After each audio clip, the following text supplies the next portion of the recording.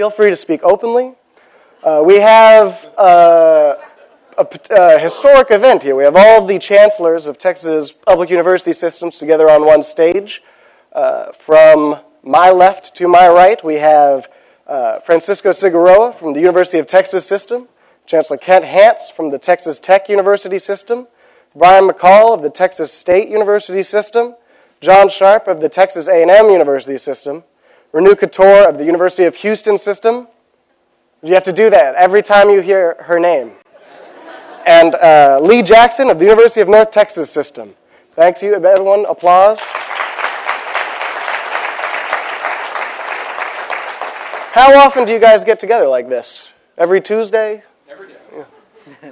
Every 2 years, at least once, before every legislative session. Yeah. Well, hopefully this will be a little bit dissimilar to that experience. I hope so. We'll have about 60 minutes. 45 of that will be me and the chancellors, or the chancellors and however you say that, talking. And then we'll do a Q&A with you guys. Please stick to cues and not statements when you get up to the mic. If you are going to be tweeting, the hashtag is TribuneFest, if you don't know that already. All right, ready to go? I thought we would start out with, to sort of introduce the concept of the system, and since I sort of skimped on your bios, the concept of the university system, which is this collection of universities that you guys oversee as chancellors, really grew out of California. But in California, the universities are organized in a sort of very coherent way. The University of California system is sort of what we think of as the Tier 1 universities, then there's the California State University system. Here in Texas, there's a little bit more of a hodgepodge, all sorts of organizations in all sorts of systems. I was wondering if you could each go down the line and just sort of briefly, since there are so many of you, explain, what is the identity of your university system that you represent? And maybe Chancellor Cigarroa, we could start with you. Well, thank you, Reeve.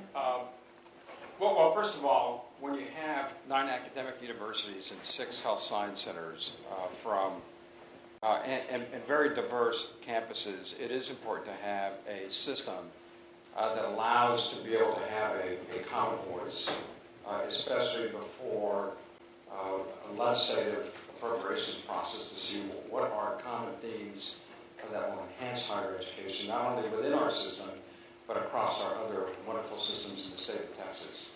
I think a system also has an opportunity to be able to utilize the purchasing power of 15 combined campuses.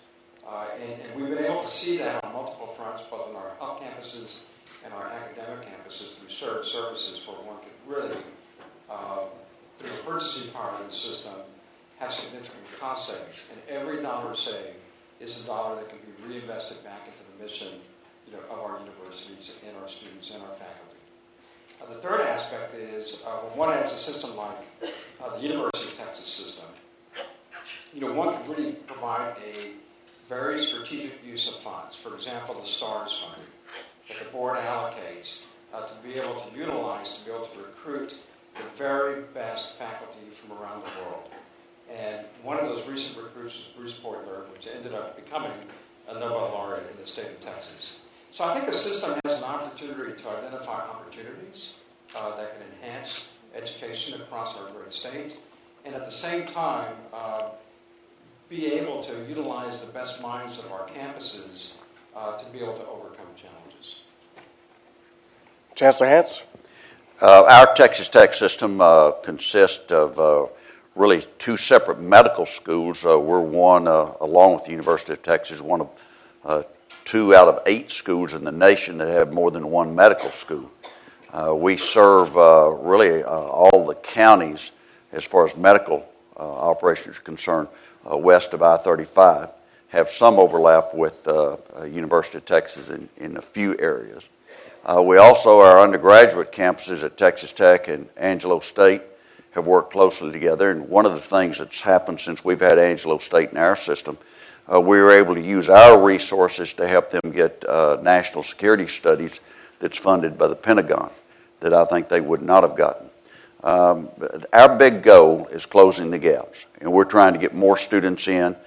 We just got recognized for being one of 4 in the nation that's done the best job of graduating more minority students. And so we're very proud of that. And I'm just saying, closing out, appreciate being here with the other chancellors. I can tell you they all do a great job. We've all tried to do more with less than anyone can imagine. And to the Texas Tribune, I always read you, and I think you do an excellent job. And the other thing, I polled the other chancellors, and we will not be offended next year if you have this during the week. Saturday, we really enjoy being with you, but just during football season, it's a good thing that we had open dates. And Chancellor Sharp's leaving at 3:30 because he's got an emergency that starts at 6 o'clock at College Station. Glad to be here. Thank you.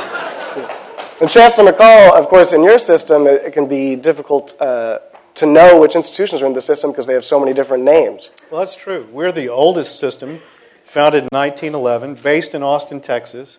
79,000 students, 15,000 faculty and staff, 8 institutions, 12 campuses.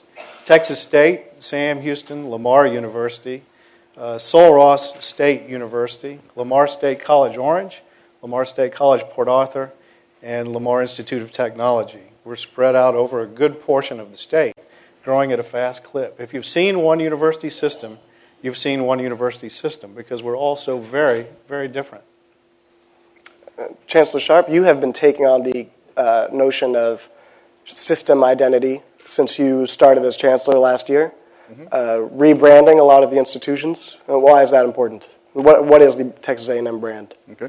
Well, Chancellor Sharp is leaving at 3:30 on account of I got a guy going to give me a big check on Kyle Field right before this game starts. If there is somebody here that has a check bigger than $1 million, I will stay here. But otherwise, I'm leaving at 3:30. The Texas A&M University system is composed of 11 academic universities. We also have branch campuses attached to the flagship university, that being the Maritime Academy in Galveston, Texas A&M Galveston, the Engineering School in Qatar. We also have 7 state agencies, and those state agencies are the A&M Extension Service, the A&M Engineering Extension Service, experiment stations, sometimes called the Forest Service, and all of those are in addition to a health science center. And the health science center is the most diverse, I guess, in the state of Texas, in that it has a medical school, a school of rural public health, a school of pharmacy, a school of nursing, and a medical school. We do those very differently than other folks do. We put our students in hospitals that are already built. But what happens in our system is our Dean of Agriculture, for instance, is also the Vice Chancellor for Agriculture. So if we have something that the federal government needs done and it doesn't want to go through sometimes a slow process within a university, we do it at the system. The same with the Dean of Engineering, who is also the Vice Chancellor for Engineering and also the Dean of Engineering at the flagship. A good example is the BARDA contract, or the contract that we just won from the federal government having to do with vaccines, would never have made it had it gone through a university. It had to be in a system, had to be fast-moving, decisions had to be made pretty fast and things like that. And so we're moving our medical part back into the university for some what we think are very good reasons. And so it's not like we just have to have folks in the system. We put them where we think they do the most good, but it's an interesting and very diverse part of what being a land-grant system and a land-grant university is about. Chancellor Khator, could you tell us a little bit? Thank you, Reeve. I'm Renu Khator, and Chancellor of University of Houston System. In our system, we have 67,000 students. There are 4 independent universities and 5 other teaching locations. One of the distinct features, I'll first talk operationally, and then I'll come to the strategic differentiation, and that is that for the University of Houston system, there is no system office. There is no separate chancellor. There are no vice chancellors, so I wear 2 hats, chancellor and also the president of the University of Houston. You can see women can do anything, so I can do double duty here.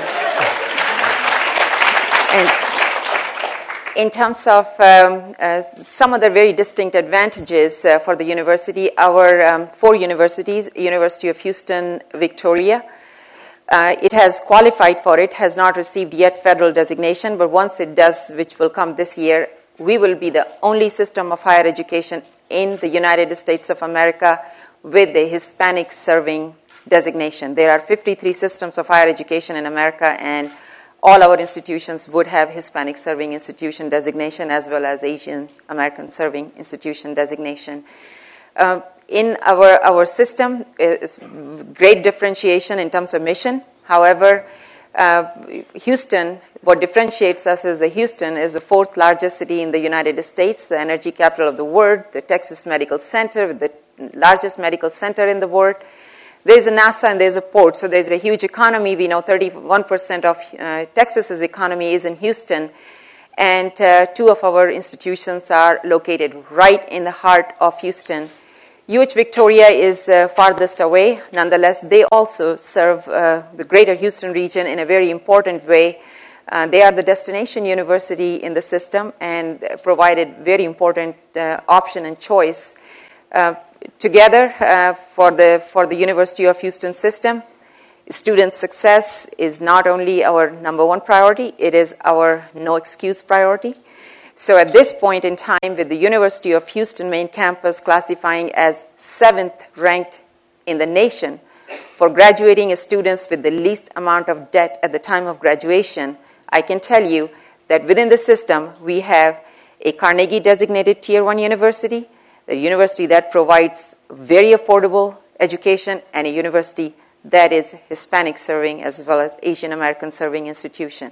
UH Downtown is also a minority serving institution, so we take a lot of pride in our mission and success of our students.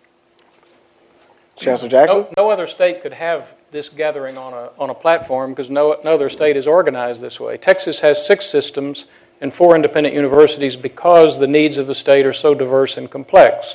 The Dallas-Fort Worth area is 34% of the state's population and job growth, and our system, the University of North Texas system, is the youngest in the state, but it exists because of the growth and the needs of Dallas-Fort Worth. So we have the state's 4th largest campus in Denton, the University of North Texas, with over 35,000 students. We have a brand new campus on 265 acres in southern Dallas County where there is no 4-year public university, the University of North Texas at Dallas, and a rapidly growing medical school in Fort Worth with 5 different colleges, including now pharmacy. We've started a law school because Dallas-Fort Worth was, until John Sharp's recent press conference announcement, the largest metropolitan area in the nation without a public law school, making legal education accessible to a diverse population. We're proud of the growth of our campuses. They do reflect the growth in the Dallas-Fort Worth area. 2 of our campuses are research-focused, but also very, very undergraduate-focused, and we think we've added more degrees in the last decade than any other because of, again, our enrollment growth and the growth of the Dallas-Fort Worth area. Well, and I don't know if any of you noticed, I'm going to direct this at Chancellor Hance, but anyone can feel free to jump in. 4 of the 6 chancellors are politicians or have a long history in politics. Chancellor Khator came up through a very storied career in academia. Chancellor Cigarroa is a surgeon, noted medical doctor. But the other 4 of you came up through the world of politics. Why are so many of our chancellors of our university systems politicians? Well, I think, first of all, your wordage there probably needs corrected. That there's 4 statesmen rather than politicians. That we're ready I just want to clarify that.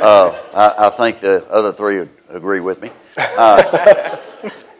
You understand the legislative process. Now, I was a professor back in the 70s, and so I'd been involved in academia before I came back as chancellor.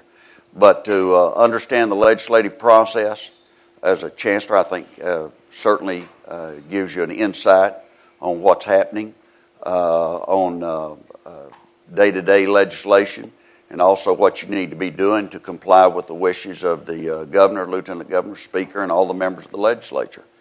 And there are other schools doing this. My friend Hank Brown served as president of the University of Colorado system Senator Bourne is president at OU. So we're not unique in that regard, but we do have a lot that have that background. Chancellor McCall, you want to add Well, something? there are a lot of complementary aspects to both jobs. I now go to the office every day and try to stamp out ignorance. And in my previous job, some would say I was a party to it.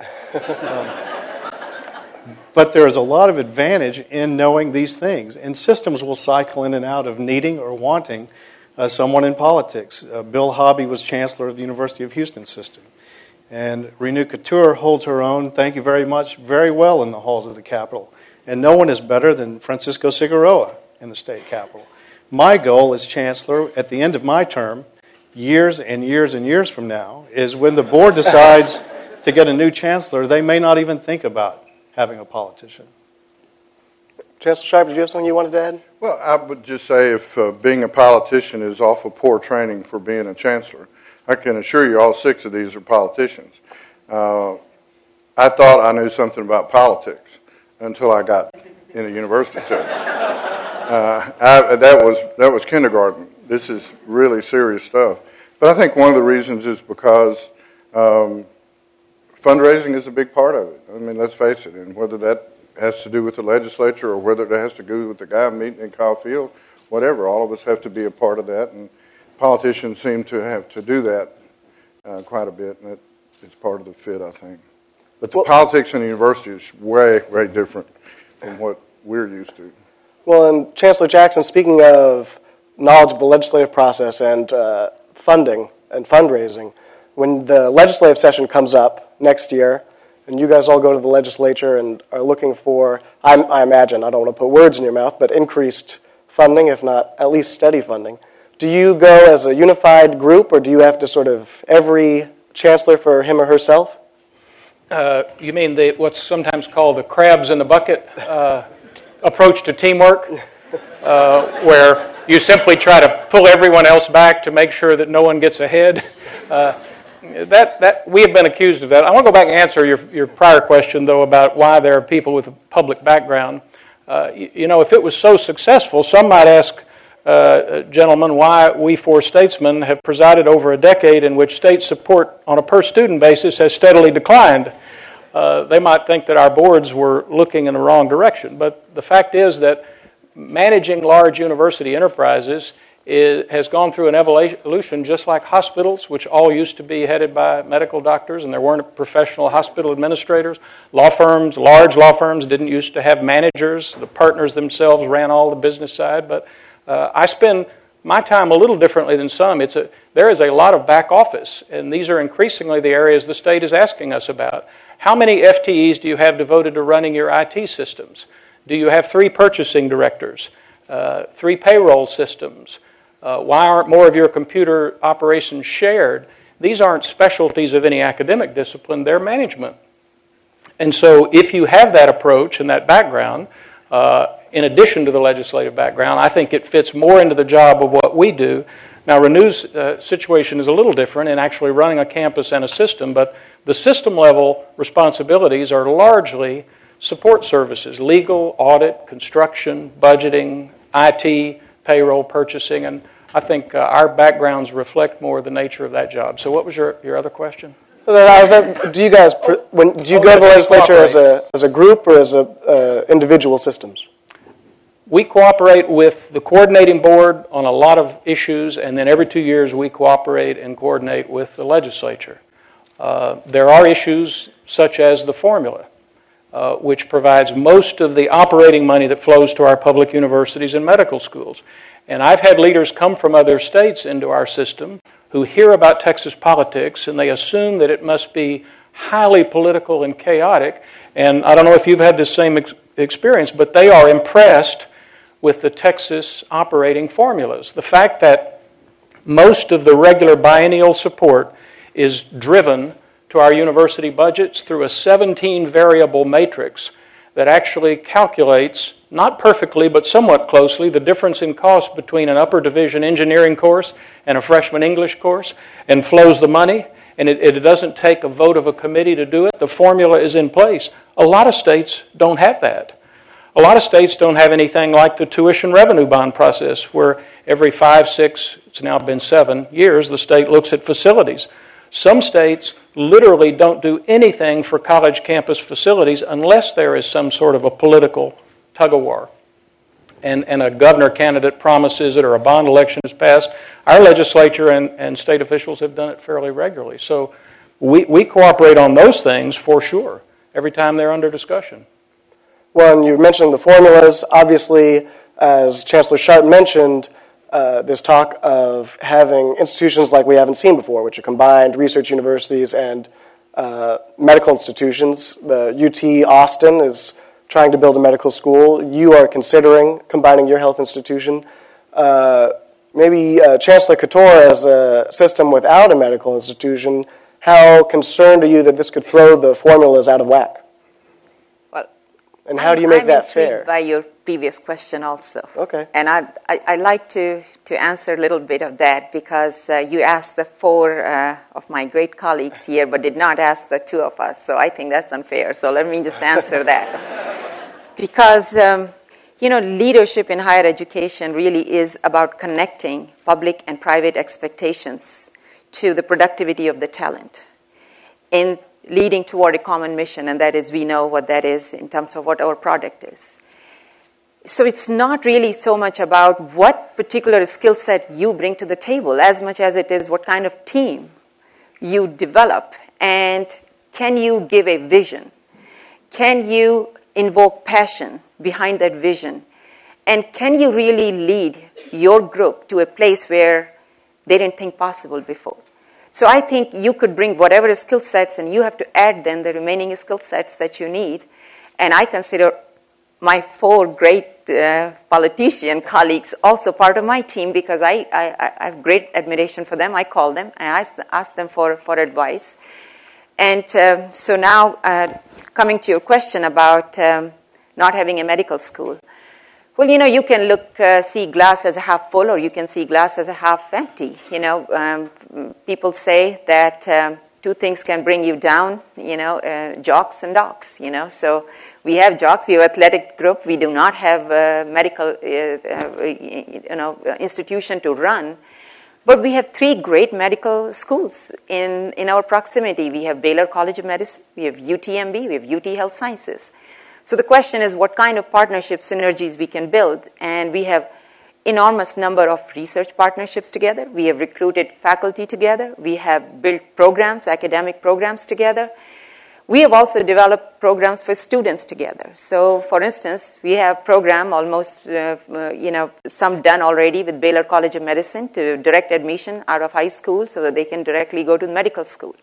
We program in terms of nursing and public health with UTMB, UT Health Sciences for students, because we can't put system or an institution or a chancellor at the center of all of this discussion. We have to put a student at the center of it and see what is it that's in the best interest of this student. And if we stick to that, I think all of these other things become, quite trivial. And moving over to Chancellor Cigarroa, who maybe you could also talk about, why you think that UT Austin should have a medical school as part of it, as opposed to part of its system. And then I have another question for you after that.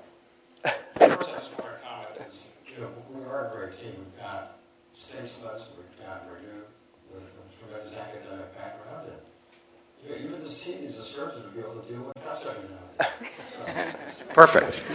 I would say that for almost a decade, our Board of Regents has been determining what are the synergistic opportunities to be able to actually establish a School of Medicine within the University of Texas at Austin.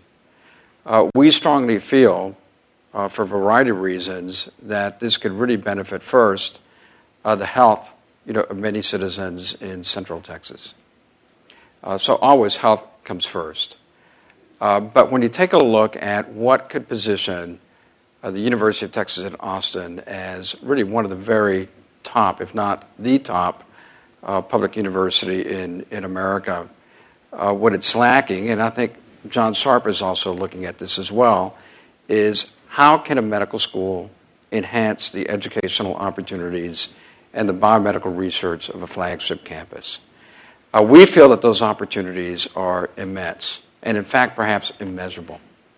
First of all, to be able to actually connect the biosciences with the physical sciences. It is my strong opinion that the greatest innovation, the greatest discoveries that are going to benefit mankind are going to be in that interface between the biosciences and the physical sciences. So imagine being able to bring in a school of medicine with faculty interacting with our engineers in a terrific College of Engineering in America here at UT Austin. Imagine being able to actually bring our physicians and scientists to be able to work with, whether it be the law school or whether it be the School of Natural Sciences. There are so many opportunities of collaboration that the greatest discoveries in the future are going to require team science and a team effort. And the way that you can really catalyze that is by actually establishing a School of Medicine within a flagship such as University of Texas at Austin. Not to mention how those discoveries can then more quickly be translated through commercialization to the benefit of mankind. So we see so many synergies that I think it's worth every effort to continue to move the ball in that direction. Chancellor Sharp, do you have anything to add to that? Yeah, I'd like to say, and I'd try to be humble, but I would like to point out that A&M is the #1 research university in the state of Texas. Let me tell you what I think we all can agree on. We would like to see formula funding restored to previous levels. That's one thing we all agree on.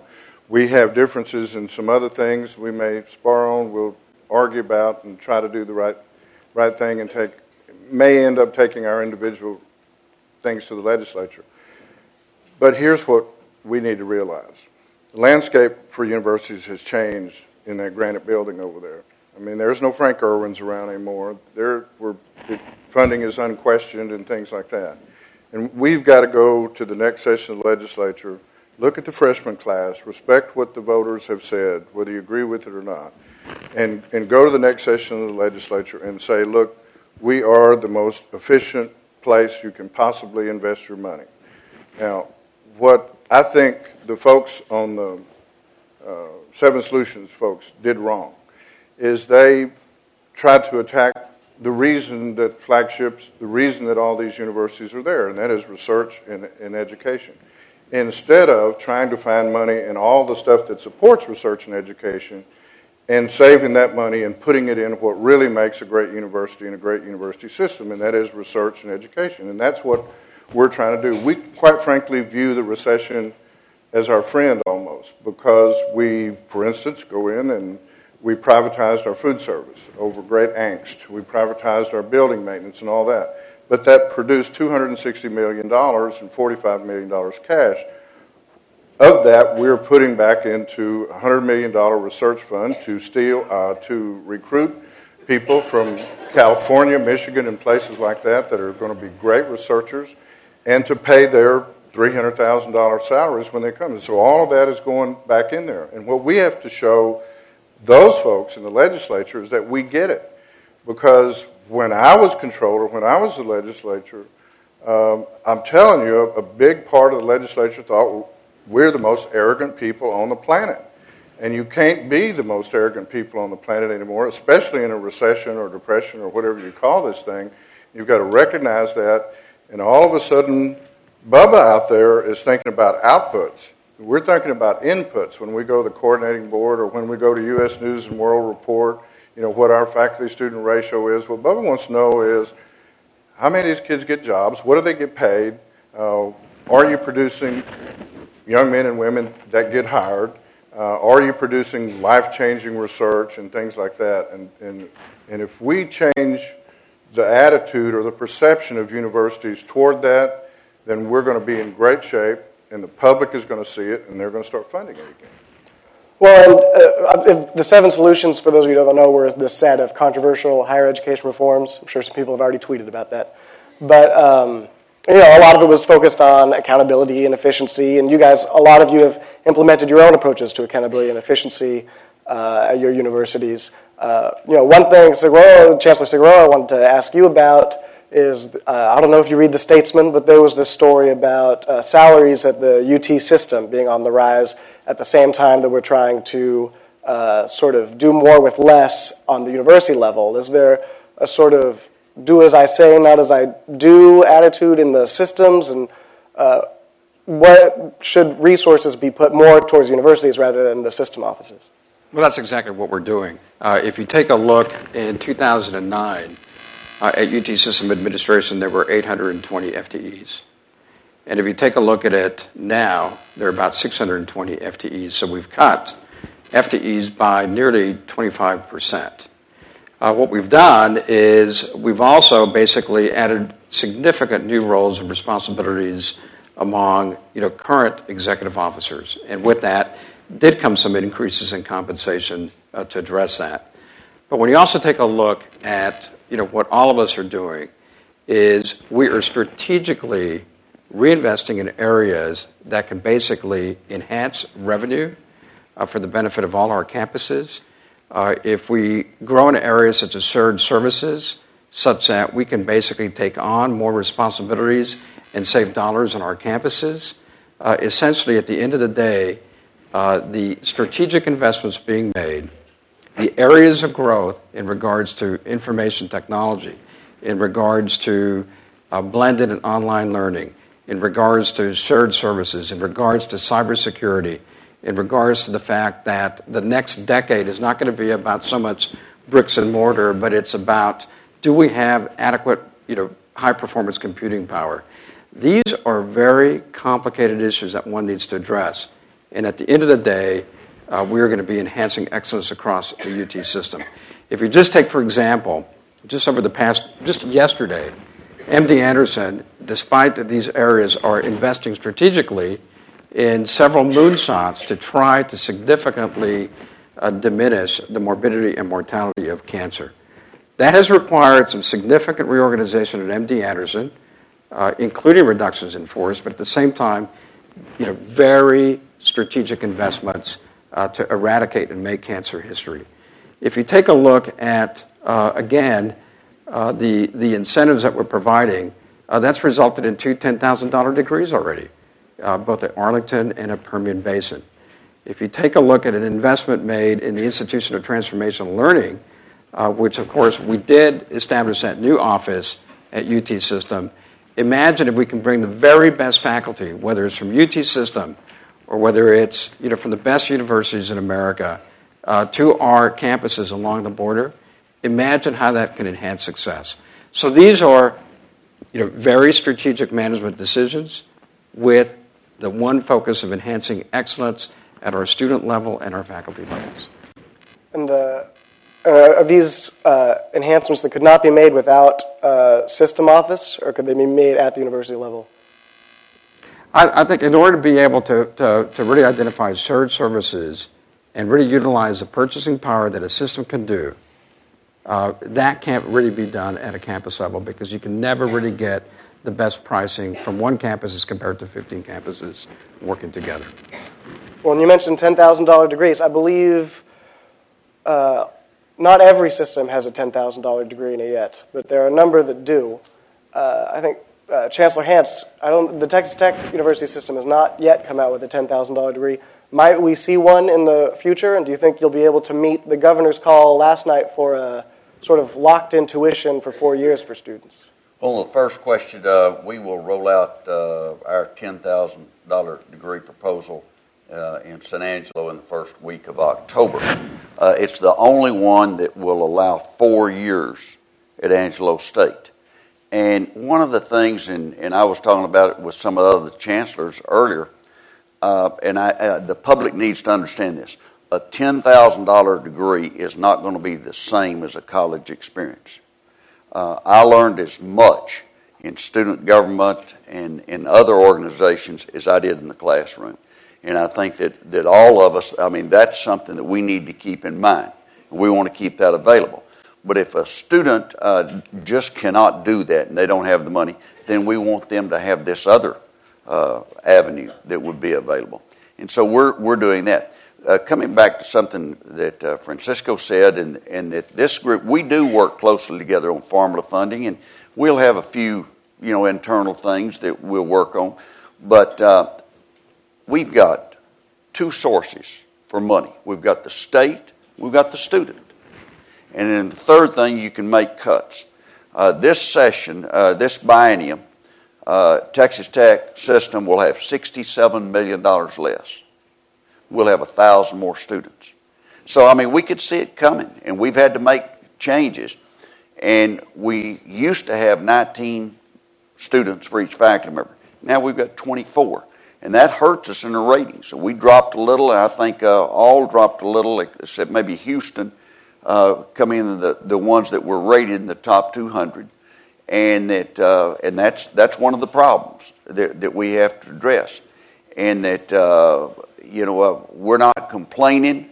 The universities have not whined as much as some other groups maybe. But we produce people that produce jobs. Higher education does more to help the state of Texas than any other factor in any other area in state government. So I think that all are doing a good job, and that we've made substantial cuts. And like Chancellor Sharp said, we'd like to get back to formula funding, and that's the goal. That's been the goal of this group, and we do meet fairly regularly. That's been our goal for the last several years. Well, yeah, you mentioned Houston getting into the U.S. News and World Report rankings for the first time, I believe. How important are the U.S. News and World Report rankings? They seem to be more and more controversial by the year. Let me just add to what Chancellor Hance said about $10,000 degrees, because you may find the statistics interesting. UH system does have a degree, comes out of Clear Lake. But I went one step further, and I asked the question, how many of the students who graduated last year, what percentage of them graduated with having paid $10,000 or less out of pocket, which includes loans, of course? And you know what? For U of H, it was 26% of their students. That is based on all the grants and everything else they got. So it is not that we have a published degree of 10,000. I think that's important too. But nonetheless, think of the reality. 42% of the students from UH downtown paid less than $10,000 cost, for their 4-year degree. Okay, coming back to the rankings, of course. I'm a political scientist and studied in very quantifying, discipline in terms of, statistical area. That was my subdiscipline. So I understand the rankings. I understand all kinds of regressions, of factor analysis you can use in them. But here is an interesting thing. There's not a single ranking, whether it's in research or undergraduate program or anything, that is flawless. They do measure something. They don't tell you everything, but they do measure something. The way I have been able to use the rankings on our campus is we use them as operationalization of a goal. The abstract the goal, the harder it is for people to really grapple with it and see, okay, what is it that you want me to do? So when we said we will get ranked by U.S. News and World Report, because yes, University of Houston had not even been ranked. So we said we want to be ranked.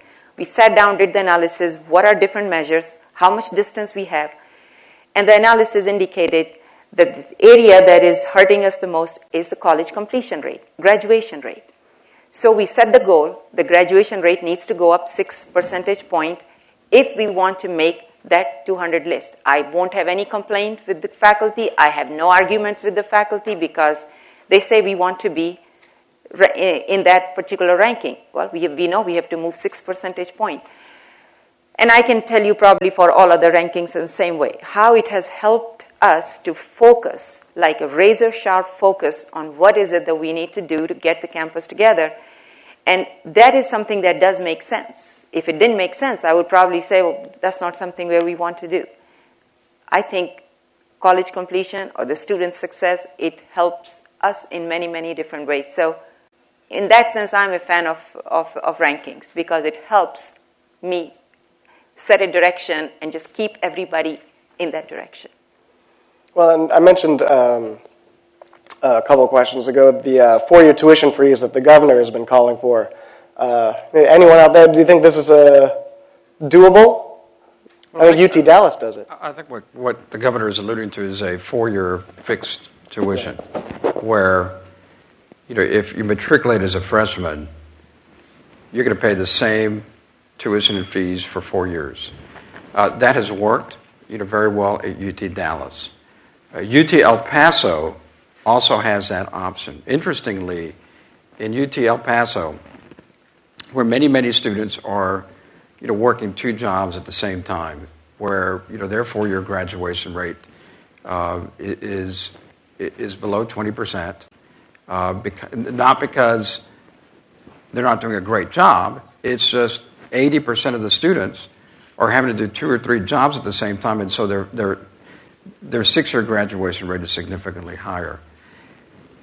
For those students, more students at UTEP are actually opting for or are not kind of gravitating toward a 4-year fixed tuition. It's just the student demographics are different. For UT Dallas, it's worked extremely well. I think one has to be careful to make sure that one size doesn't fit all. I do believe that a 4-year fixed tuition ought to be an option for all our campuses. At the end of the day, I think the students need to determine what is their best option for themselves and for the families. So I think it's a great idea. It just there needs to be flexibility to address student needs. Well, and before we turn this over to audience Q&A, I was just wondering if we could go down the line. Obviously, you have each system is sort of a different geographic location. Some are spread out more than others. But I was just wondering, maybe we could start with Chancellor Sharp and work our way that way and back around. Is there an institution in the state that if you had your druthers, you would add to the Texas A&M system that's currently not a part of it? Yeah. Could you? But I which have one? resistance. That I would add? You mean like from these guys? Or the 4 independent? Well, we're reasonably happy right now. I mean, we have a new law school that we're getting accredited right now. At the same time we did that, we moved our medical school out of the system into the university, which is pretty much what the University of Texas is doing with their medical school here. If I had one thing that I'd like to do, and that is I would like to expand the extension service. The extension service, we're in every county. We have an office in 250 of 254 counties. And the extension service is basically teachers that take the research out of Texas A&M system and take it into agriculture. In other words, they take corn research or drought research, whatever it is, or animals, whatever it is, and instead of going through Monsanto or going through all of these agriculture companies, it will go straight into the farmers. And so you may have an extension agent that's meeting with 600 farmers in a county telling them how to grow corn. I think there's a different use for that extension service, and it's this. We also have a lot of research at our place in the medical center, all over the state of Texas, that has to do with medicine, particularly in engineering and in our health science centers. And I think there is another use for those offices. And I think that one day, I think that you're going to be in one county and you're going to have someone taking the research from agriculture, and there's going to be 600 farmers over there, and you're showing them how the latest and greatest agriculture stuff is. And in the other end of the county, you're going to have someone from that same office teaching 600 mothers how to raise their children, what the nutrition are, what are the things that you just are finding out about research that if you don't do it that way, then you'd have to let it go through Pfizer and then to your doctor and through the American Medical Association and stuff like that. And so one of the things that we're looking at with the federal government and with the current administration and others is how to use that same infrastructure not only to teach folks how to grow healthy crops, healthy animals, but to take the research that's in abundance, it takes years to get out into the field, and take that straight to mothers and show them how to raise their kids or how to, take care of yourself when you're pregnant and do things for your family that you may not hear about for 4 years as it goes through the medical process, and we want to take that directly to them. All right. Chancellor McCall? Within the past year, a nationally syndicated columnist wrote a story that was picked up in newspapers all over the United States, the headline being, "Forget Harvard, Think Lamar." And she made a compelling case as to why parents and students should think about going to Lamar University instead of Harvard. The administration at Lamar University wanted to print bumper stickers and signs to put on the highways that said, "Forget Harvard, Think Lamar." And I resisted that because I thought it would make it that much harder to bring Harvard into our system. So to answer your question, if I could pick one school in Texas to bring into our system, it would be Baylor. I've talked to Buddy Jones, who's a lobbyist and the chairman of the board of Baylor, about hiring him to get that done, and so far he hasn't returned the call as a follow-up. Chancellor Hance? We always have great ambitions. I hadn't thought about it at length, but I'd love to have the UT and A&M system under us. We'd be willing to do that. I think it'd be great. We always look at options, and that's not number one priority for us, but we'd look. We'll just keep going around. Reeve, I've got my plate full. And, really focused on, the framework for advancing excellence across the UT system. Focus on establishing a medical school here to be a part of UT Austin, expanding medical education, graduate medical education, and developing South Texas as an educational ecosystem. I think I'm up 24 hours a day. I'm pretty busy. Chancellor Jackson? Well, I wasn't planning to announce it here at the festival, but I'm announcing our intention to acquire Rice University in the UNT system. No, really, I gave a talk to 300 of our administrative employees last year. We consolidated purchasing, payroll, computer operations from our Denton, Fort Worth, Dallas operations, and we talked a lot about metrics and efficiency and cost per student and setting service level agreements and measuring what we do in ways that's never been done before. But I told them, really, the goal for me is to have other universities come and kick the tires and look at our services that we provide to our 3 campuses and ask if they can buy services on a contract from us. That I think the future in higher education is not going to be mergers for academic change. It's going to be because of the incredible cost of supporting the computer platforms that are actually required for large organizations. For us to upgrade our PeopleSoft finance and student service modules, it's a $10, $15, $20 million decision for each module that has to be spread across our system. And we can't keep doing that inevitably. So, lady and gentlemen, when y'all are ready, just come and see us for a bid. We're going to try to have services that make it value added. I mean, we think we have a very good legal staff, audit staff, and so forth, but in this area, this is going to become, as it is for many organizations, really critical that you don't spend money, as Chancellor Sharp was saying, on the back office that ought to be in the classroom and the laboratory. Chancellor Khator, could you wrap us up? Sure. It's not really about systems or institutions. It should not be about institutions. We should be thinking, is any region's needs being met? And then if it takes 1 of us, 2 of us, 3 of us, it takes online, it takes whatever mechanism it takes to reach out, to serve that student, to keep Texas globally competitive. That's our obligation. So I think the rephrasing is, what are the pockets within the state that are underserved right now? And if there are any pockets that are underserved, then it becomes part of all 6 of us to see what was the best way to go and serve that region. So I'll again go back and put the student at the center of this discussion. All right, well, thank you very much to all 6 of you, and now we'll take some questions. If you line up at the mic, I'm going to ask Chancellor Sharp to leave. If you need to get out by 3:30, you should probably get going. You can stay? He's going to stick around. He's hoping for bigger check. Yeah, maybe the big check is coming right here. Hello, my name is Tyler Murray. I'm a third-year medical student at Baylor College of Medicine in Houston, Texas. And my question is for all of the chancellors, but particularly for Chancellor Cigarroa, because his system is currently planning to add 2 new medical schools. And one of the things we hear often in the medical education world is that what we need in Texas is not necessarily more medical schools, because we don't have enough graduate medical education or residency slots for the medical students we have graduating now.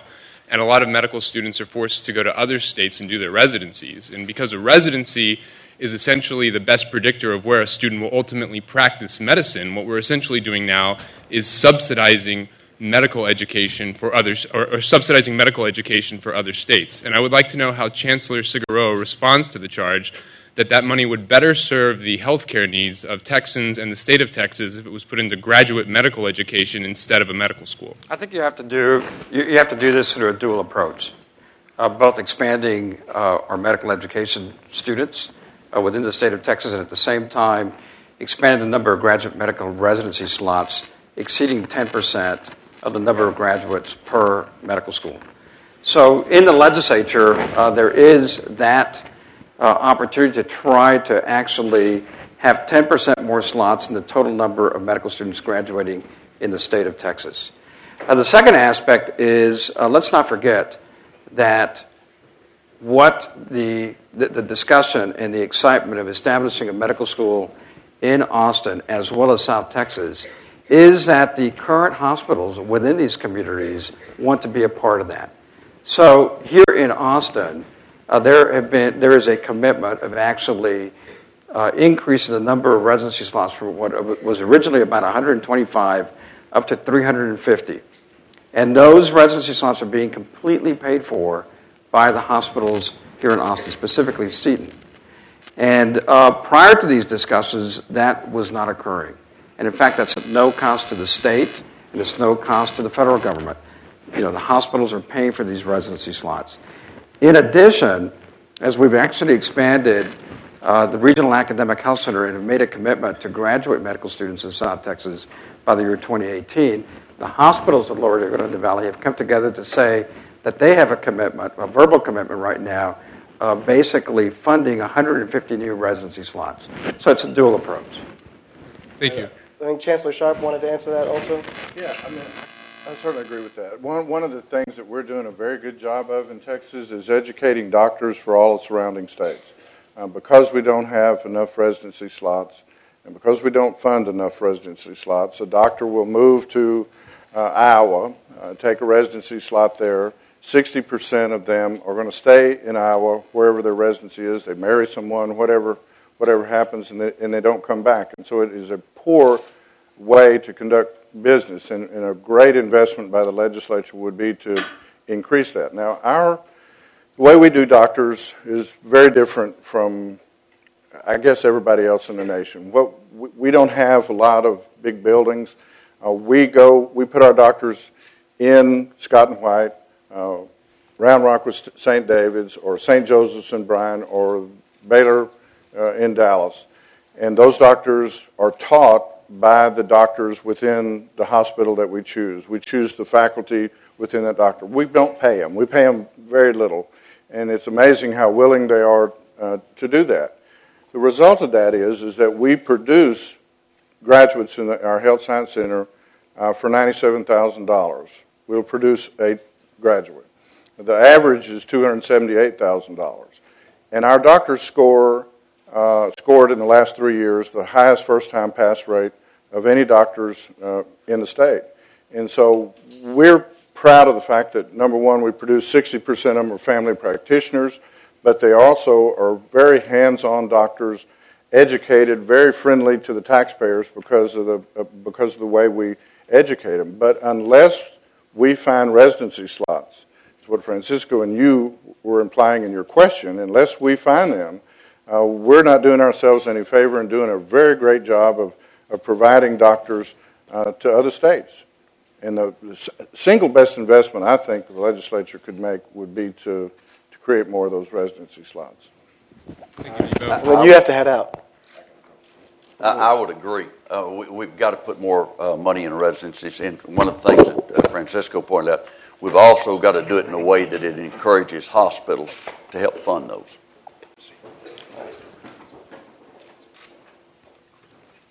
Hi, my name is Torsten Kanaba. I'm a student here at UT Austin. My question's primarily for Chancellor Cigarroa, but I was wondering what all of your thoughts were on the Fisher case and what your thoughts were on the Fisher case and what you feel your thoughts are on using race as part of a holistic admissions process to increase diversity.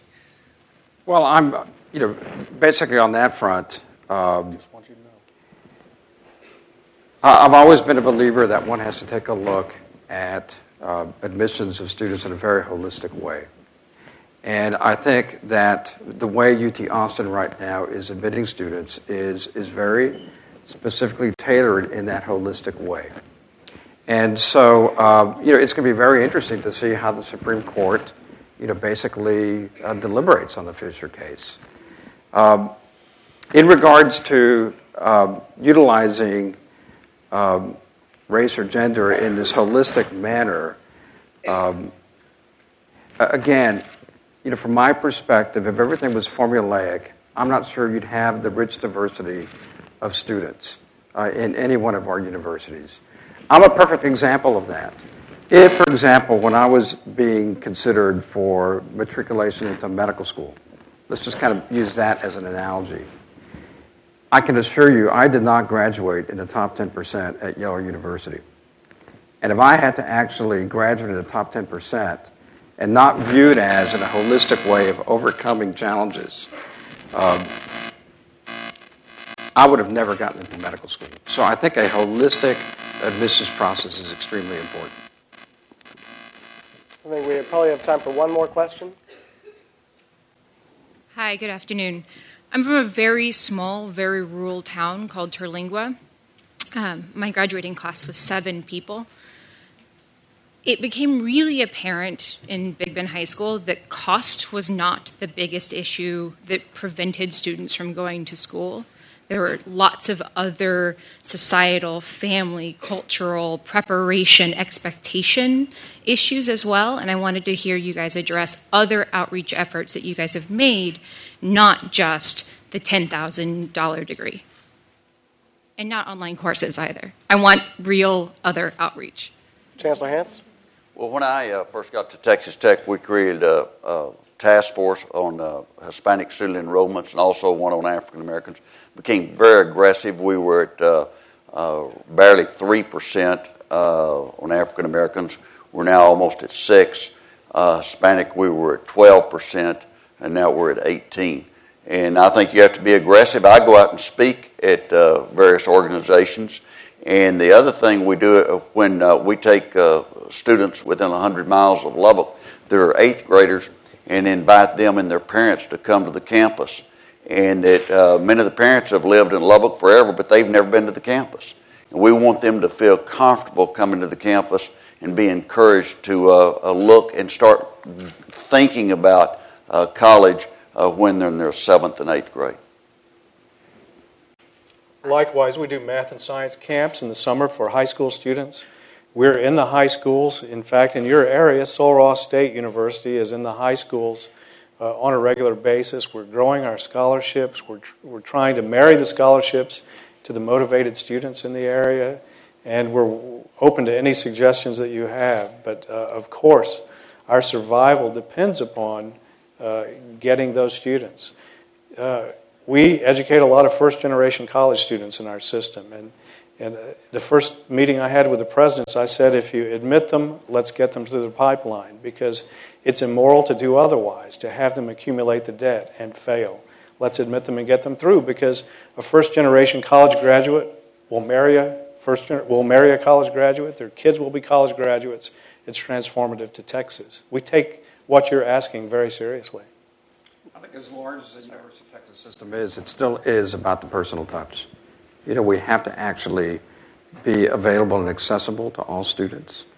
Whether it's the chancellor, whether it's a faculty member, we always have to welcome and spend time with students. I still have students come to my office all the time to ask questions about medical school or various fields. I think a strength of all our systems is that we do have campuses across the state, and so outreach efforts can be probably more successful than many other university systems. And so my motto has always been, as large as the UT system is, it's still about the personal touch and reaching out to students and their families. Chancellor Khator, you have something you want to say? Sure. University of Houston is the nation's second most diverse research university according to U.S. News and World Report rankings that came out last week. We have 25% Hispanics, about 14% African Americans, 21% Asians, about 9 to 10% international students, and small, you can see less than 1/3 white students on campus. The Houston MSA, the population is larger than the population of 25 different states. We do reach out to different schools, a lot of programs. We go to churches to recruit. We go to families to recruit.